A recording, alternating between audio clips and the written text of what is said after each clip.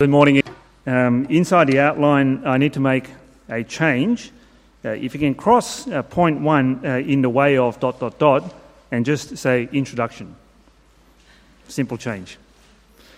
I'm going to lead us in prayer and we'll start. Let's pray together. Heavenly Father, we thank you so much for the joy of listening to your word. We pray, Father, that your Spirit will now enable us to listen carefully, weigh up what is being said, so that we might know how to please you in every way. We pray, Father, that as a result, our hearts and our minds will be filled with joy and thanksgiving, our faith reaffirmed and strengthened, so that your name might be glorified and honoured through the way we live. And we ask and pray this in Jesus' name. Amen. Well, so we begin our new series on the book of Psalms. It's the longest book of the Bible, 150 chapters. We thought about preaching through the whole book, but that's 150 weeks. That's too long. That's over three years. And so you'll have Psalms coming out of your nose and ears, and we thought, well, no, let's not do that. So we decided to shorten the whole series in 10 weeks. Not 150 Psalms in 10 weeks, but a selective Psalms that we've chosen. You will notice that Psalm comprises of 5 volumes. I don't know if you knew that, but there are 5 volumes in the book of Psalms. And so we took a couple from each of those volumes so that by the end you sort of will have a bit of an idea as to what this whole book is going to be all about.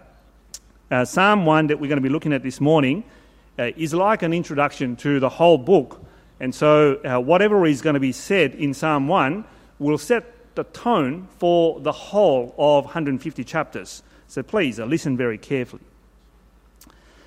Now, this psalm begins with mention of a man, a blessed man.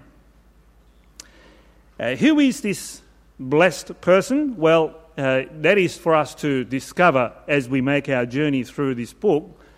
He doesn't mention too much about who this person is, but he speaks a lot about what this person does, right? So we sort of need to think a little bit carefully about whether this person is talking about the identity of this person or just an activity of the person. Listen very carefully to what is being said here.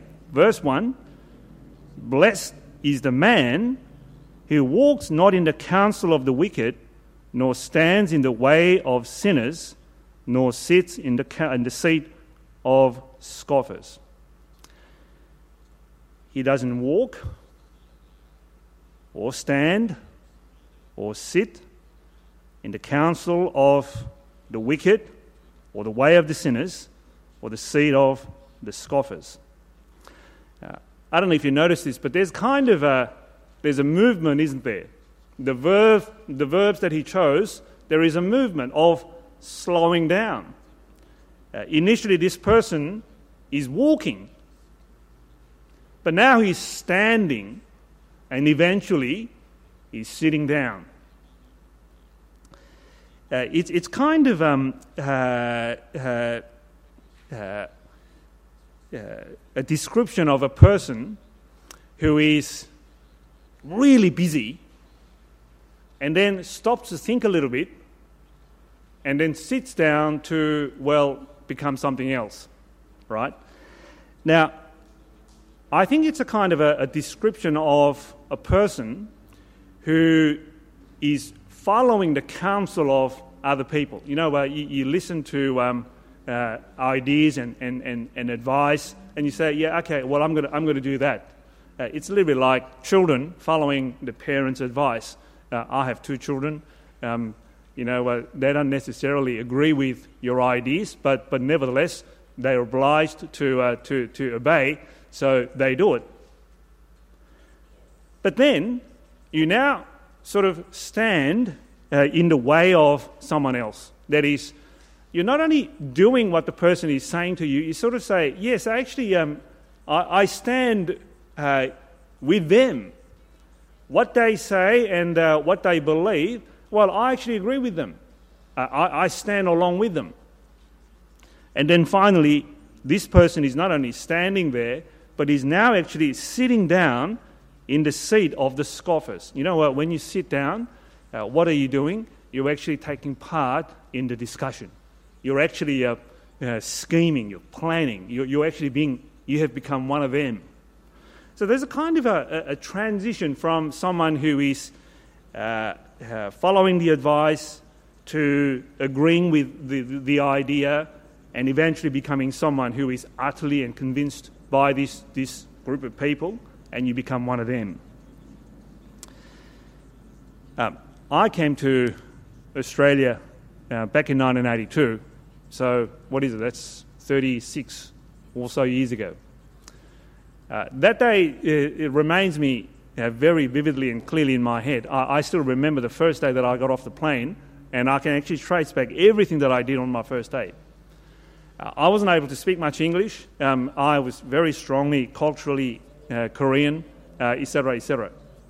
But over the years, you learn the language, you learn the customs, you become culturally adapted, and you slowly become something else. You morph into a new person. Well, you can't help it.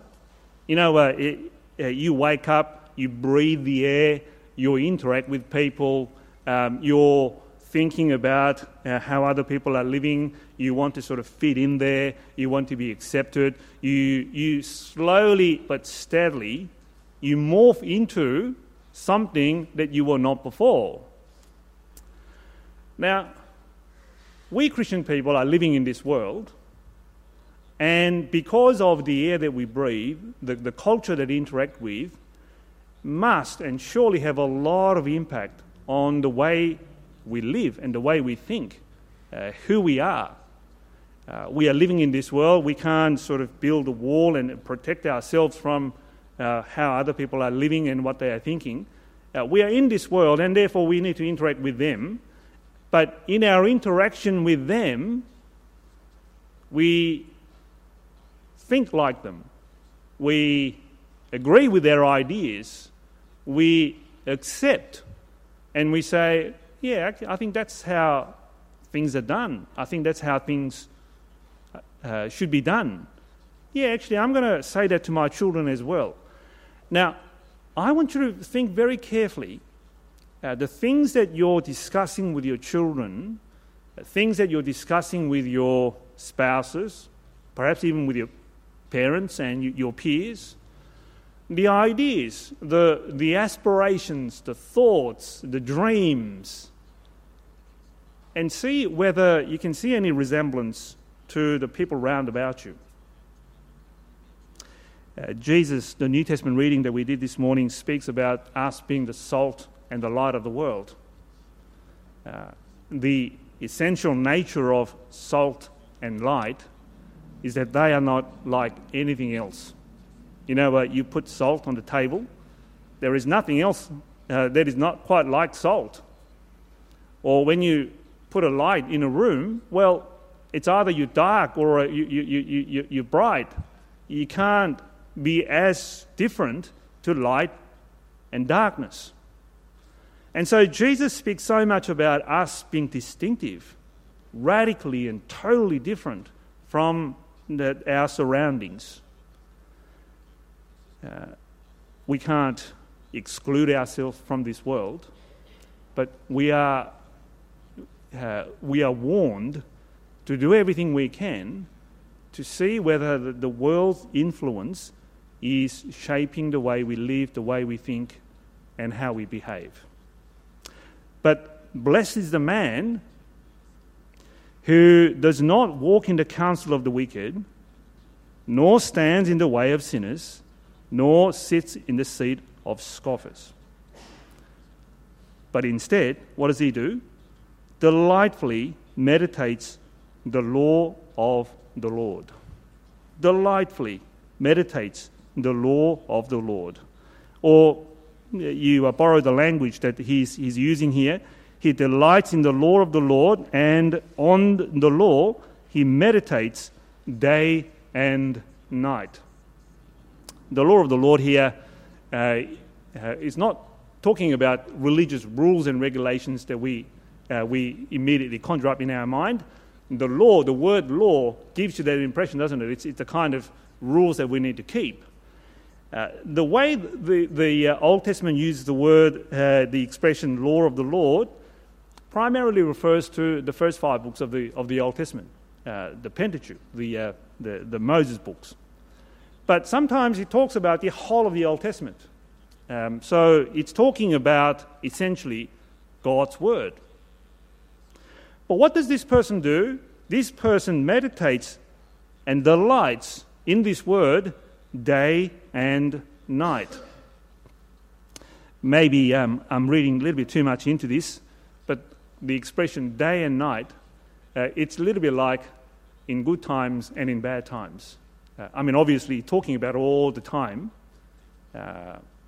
but maybe he's saying a little bit more than just all the time.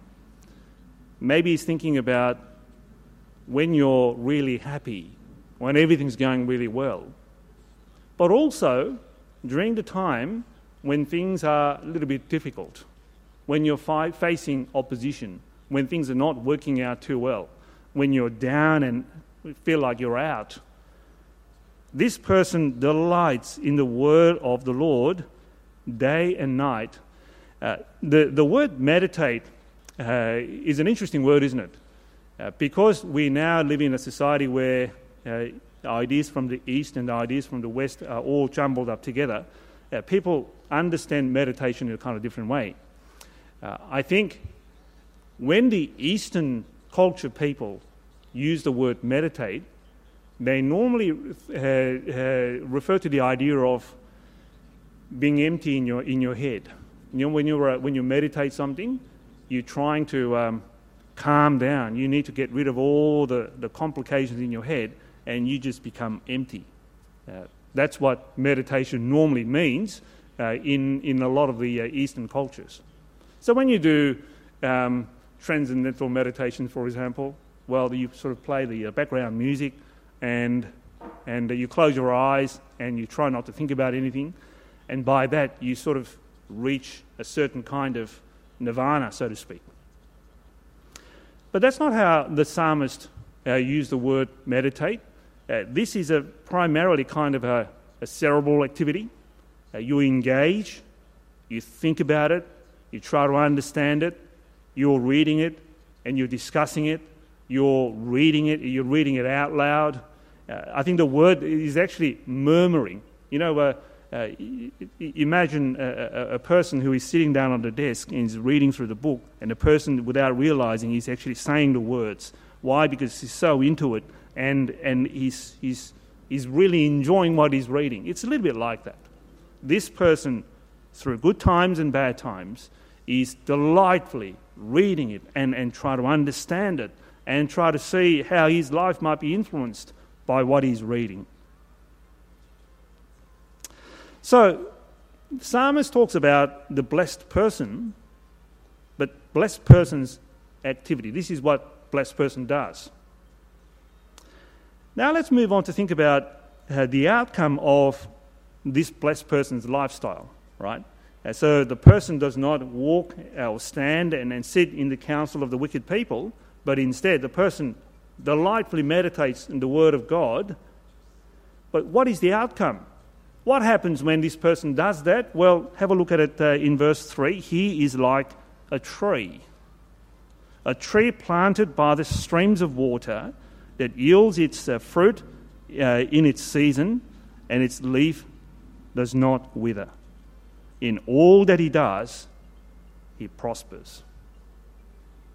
The outcome of this person's life, the person who delightfully meditates the Word of God day in, day out, in good times and bad times, well, this person is like a flourishing tree. It's a wonderful image, isn't it? I've got a tree in my backyard, as you know. I hate that tree, actually. You know why?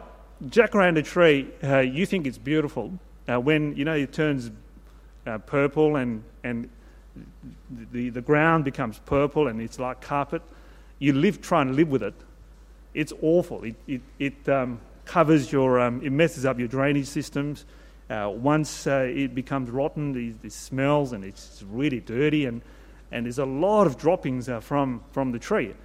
But one thing for sure, that tree's been there for such a long time, and the root system is so extensive and vast, I realised this tree's root actually reaches my front yard.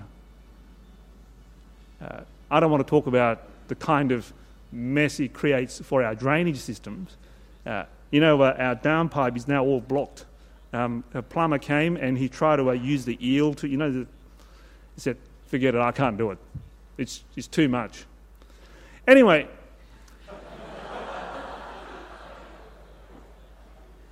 wind blows, rain comes, and this tree stands.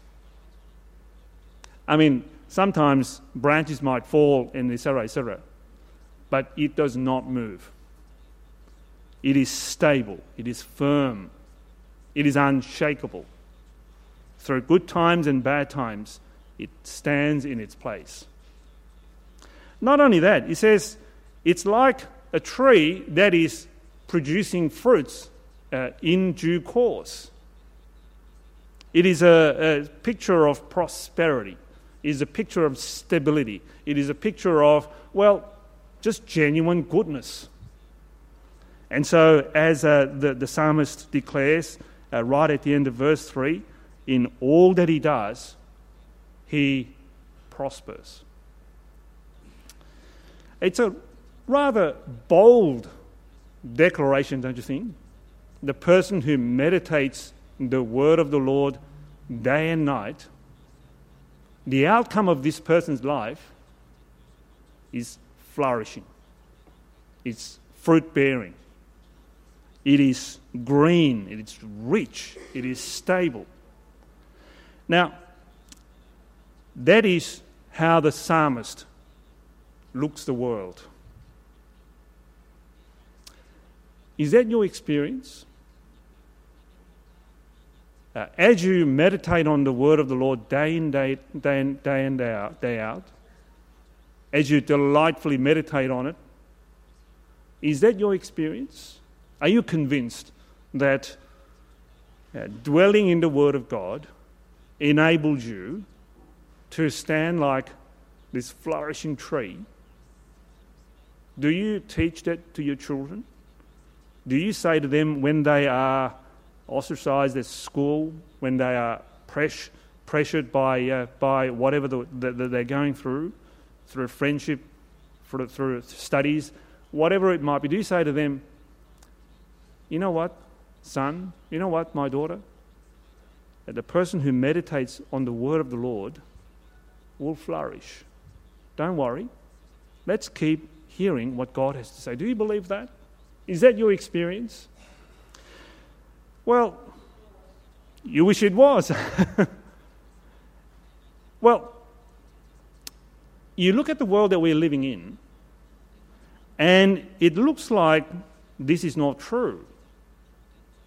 In fact, it is the wicked. It is the sinful people. It is the people who do not necessarily know God. It seems like they are the ones who are flourishing. They are the ones who are getting all the good things in this world, while the Christian people are struggling and they're sort of being marginalised. And your marriage you're finding your marriage difficult. And so how can this be true? Well, that's an important question for us to come back to. So let me just address that in just a minute. Having spoken about the blessed person and that person's outcome, notice what he says in verse 4. The wicked are not so. More literally, it's like, not so with the wicked. It spoke about the goodness of the life of the person who is richly blessed by God, and he says, no, but not with the wicked. Not so with the wicked. And notice the brevity of what this person has to say about the wicked people. He said, they are like chaff that wind blows away. Very short. There's not much to say about them because their life is nothing but vanity. It's a little bit like bubble, isn't it? You look at it and you say, well, it's just filled with so many good things and they look impressive and so on, but in a moment, they disappear. There's nothing there. Totally and utterly empty, meaningless. Again, see how bold the psalmist is. He's not apologetic about this. He says, the blessed are the people who meditate on the word of God, and this person's life will flourish, but not so with the wicked. And so here comes the final punchline. Therefore the wicked will not stand in the judgment, nor sinners in the congregation of the righteous. For the Lord knows the way of the righteous, but the way of the wicked will perish. It's a devastating conclusion. It's a bold conclusion. It's a big conclusion. The Lord knows the way of the righteous, but the way of the wicked, they will perish. So this person, blessed person, whose ways is based upon meditating the word of the Lord, this person's way is known by God. It's a wonderful assurance, isn't it? You sort of feel a little bit insecure about whether you're doing the right thing. You read the Bible and say, well, I need to make a decision about my child's education, or I need to make a decision about my career, where to work. I need to make a decision about my marriage. And I listen to the instruction that I get from the scriptures, and I'm going to follow this way, and this way is actually known by God. That is a wonderful reassurance. So, that's Psalm 1. As wonderful as it is, while we are reading through this, there are some important questions that we cannot avoid. I mean, if you are a careful reader of Psalm 1, these are the questions that would have popped up in your mind. So let me just ask those questions. Number one, does this psalm teach salvation by works? Well, initially it sounds like it, because the way you are blessed sounds like depends very much on the action that you take. You stop walking in the counsel of the wicked, or you stop standing in the way of the sinners, or you stop sitting in the seat of the scoffers. I need to stop these things in order to become a blessed person. It sounds a little bit like it's talking about salvation by works. But no, I don't know if you picked it up as I was explaining this passage. This psalm is a description. It is not a prescribing how a person might become a blessed person. It's saying, if you're a blessed person, this is what you will look like. It's not an advice of how you become a blessed person, but if you are a blessed person, this is what you will look like. So it's not necessarily talking about salvation by works.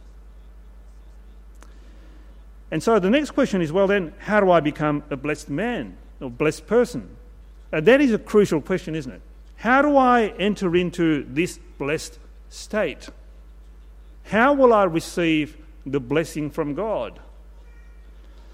Well, there's not much hint in Psalm 1, but this is the ultimate question that the whole of Psalms is talking about.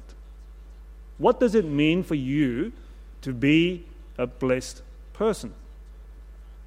Well, we will explore that for the next 9 weeks, but let me just give you a little bit of a hint, because a clear answer has already been given to us in the psalm that we're going to be looking at next week, Psalm 2. I can't help but mentioning Psalm 2, although Huey will do a wonderful job explaining Psalm 2 next week. But essentially, Psalm 1 and Psalm 2, they are one volume. There's every evidence that is the case. So Psalm 1 speaks about a blessed person, and it's a description. But Psalm 2 is a little bit like answering the question of, well, then how you become a blessed person. And the blessed person, you come over to Psalm 2, right at the end, look at verse 12. It says, "Kiss the Son, lest he be angry and you perish in the way, for his wrath is quickly kindled. Blessed are all who take refuge in him." Blessed are all who take refuge in him. You see, this blessed person is a person who meditates on the word of the Lord day in and day out. But as he does that, what he will learn and discover and understand is that this word of the Lord will point you to a person whom God chose and anointed as his Messiah. And when you focus your eyes and attention on him and make reconciliation with him, make a right relationship with that person, you become a blessed person. Sometimes people look at the Bible as kind of a self-help book. You know, I spent some time yesterday at a bookstore looking at what is displayed at a self-help section. I don't know if you've done that, but it's a wonderful experience. It's really fun. You go there and you can pick up a book on how to lose weight, or how to improve yourself in a public speaking, or how to manage your marriage life better. There are all kinds of ideas and books out there, and people are flocking to those books because they want some advice from wise people. I think these days people don't read books very much, so what do? They go to TED Talks.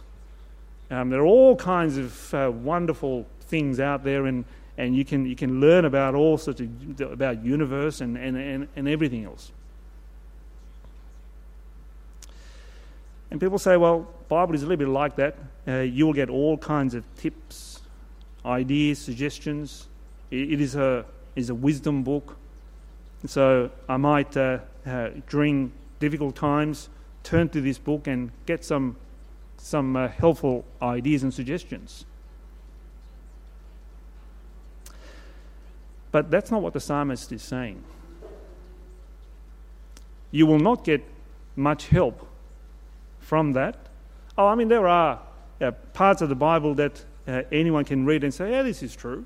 You know, for example, you go to a book of Proverbs and say, go and learn from ants. You know, they are diligent. They prepare for the hard times when things are going well. Learn from them. And you say, well, that's a really good advice. I might just take up on that. But you see, you're not utterly and absolutely convinced by what the whole of the Bible is saying. You just picks and chooses bits and pieces from here and there, but you're not really convinced about what the Bible is really saying.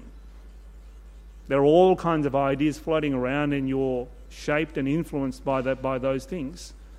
But at the core, at the center of your inner person, you're not really convinced by what the Scripture is saying. Whereas what this person is saying is, this person delights in the word of the Lord. It is a genuine transformation. You know, there is nothing better than meditating on this word, because it is so good, because it gives everything that you need. You know that the Bible gives you everything that you need for this life and the world to come. Are you absolutely convinced that the Bible is sufficient for everything that you need in this life? That you don't really need any other advice?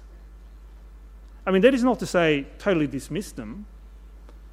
You might still engage with various ideas out there, but you will always look at it and evaluate and understand it with the Scripture in your mind, because you are absolutely and utterly convinced that the God of the universe has spoken to us and has given us everything that we need for our well-being in this world. Well, that's what this person does. And when this person is engaged in that activity, the psalmist's declaration is that his life will prosper. Well, what about this promise of prosperity? Is it true? You know, I look at this congregation and I look at the 11:30 a.m. congregation. In fact, I look at the Christian community in general. And you say, well, Christians are not immune from disasters, tragedies, sadness in life. In fact, sometimes being a Christian person makes life more difficult and more complicated than living as a non-Christian person. You know, if you're an atheist, you can just be totally selfish and do whatever you want to do. It's a very simple way of thinking about it, isn't it? That's why you have to be a dumb person to be an atheist. You don't have to think very much. There is nothing much to think. Atheism doesn't encourage you to think because it says, well, don't think about anything. There is nothing out there. Everything is accident, and you just live for your animalistic instinct, so to speak. Very simple way of thinking about your life. Everything becomes very simple. But you see, what the psalmist is talking about is that when you are faced with all kinds of situations in life, this person will know how to handle the situation, how to react, how to understand it, how to be stable.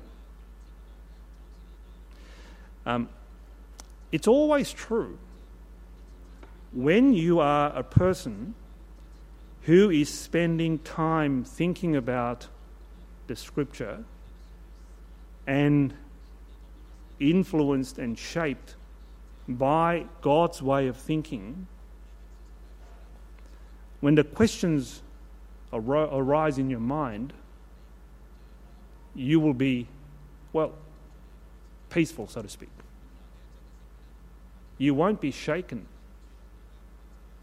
You won't go through these ups and downs, emotional trauma. Well, yes, there will be sad times and there will be good times, and you'll be joyful and you'll be sad, and sometimes you feel depressed and all the rest. But in this wide range of emotional fluctuation, you will always remain steady and stable like a tree, firmly planted. Why? Because this person is meditating the Word of God all the time, and that Word is shaping the way you think, the way you understand this world.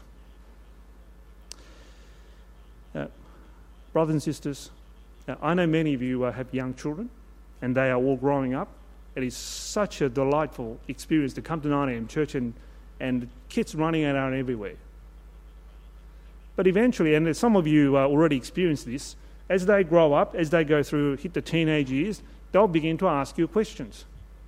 Some of you might even say, well, I don't really like following God anymore.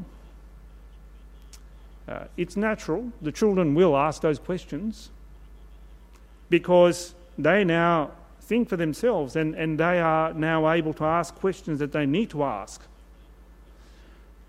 If you as a parent have not prepared yourself because you were just too busy working or too busy planning your holidays and too busy whatever else that you're spending your time with, you haven't given yourself opportunity to answer those questions, then your children will fill their mind with something other than the Word of God. And they will begin to form their own ideas, their own worldviews their own perception about the realities of life. And I see this all the time. You know, some parents come to me, and these are the parents with children who've already grown up in their mid-20s and 30s, and they've stopped living as a Christian person. They're not only not coming to church, but their lifestyle has totally and completely turned away from the gospel. And I sit down with these parents and I speak to them, and they tell me about what has happened in the last 10, 15 years. They were all church-going people. They would bring their children to church. But it's as if there is no influence or shaping of their kids at home. They're just busy driving them from one tutoring to another, to one sporting event, to another extracurricular activities, and they're just so busy with their life, and they are picking up all kinds of ideas and things from this world, and yet there is no delightful meditation of the Word of God. Because you're not doing it yourself, they will not end up doing it either.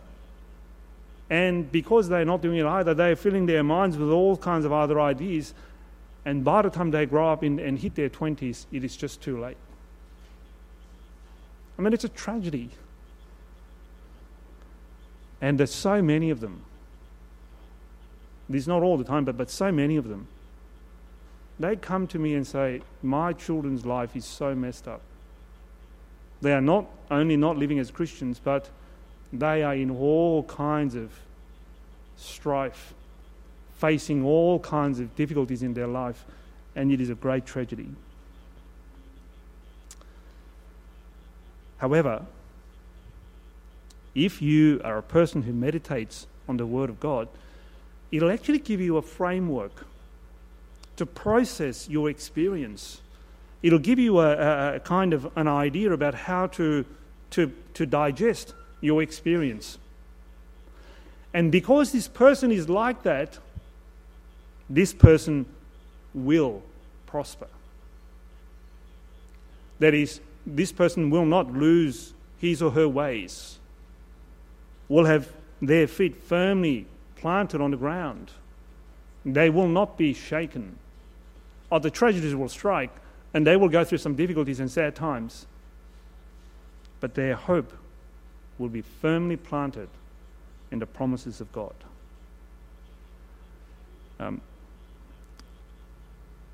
Earlier last year, a close friend of mine lost his teenage son.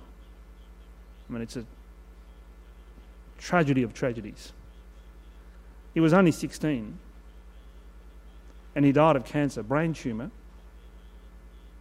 I can't think of anything worse in life than having to see your own son at the prime of his life perishing away because of cancer.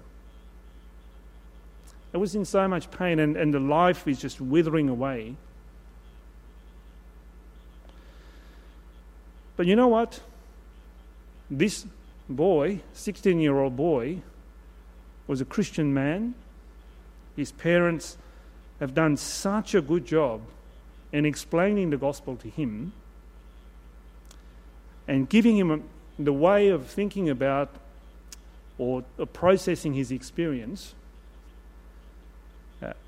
By the time that he died, his testimony about God's goodness to him touched the lives of so many people. In that sense, this person prospered. God's plan and purpose for this person bore fruit. And it was such a joy and delight, even in the midst of tragedy, to see such a person standing firm and bearing fruit in his or her life. So, the ultimate question is, which of these two ways do you really want to live? Have you made the reconciliation that you need to make with the Messiah that we'll come to see in Psalm 2?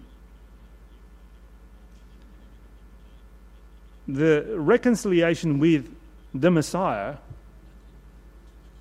when the transformation takes place, you can't help but think the word of the Lord is such a delightful thing.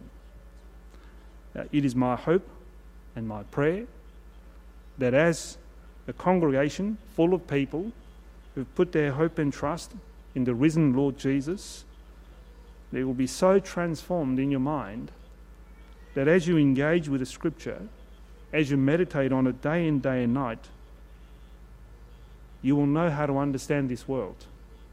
That you will know how to engage with this world. That you will know how to understand your own experience. That you will have all the answers that you need in order to stand firm in this life and the life to come. Let's pray. Heavenly Father, we thank you so much that by the power of your Spirit, you have given us new heart and a new mind. The heart and mind that searches after your ideas and your thoughts. Thank you so much, Father, that through the work of our Lord Jesus, we can now clearly see the vanity of this world and the result that it brings. We thank you so much, Father, that the gospel living has so shaped and influenced us that we can see clearly that living your way is not only the best way, but the only way to live. And so help us to be diligent in finding ourselves in these promises. Help us, Father, to keep on encouraging each other to live in this world as your people, delightfully meditating your word. And that we ask and pray this for Jesus' sake. Amen.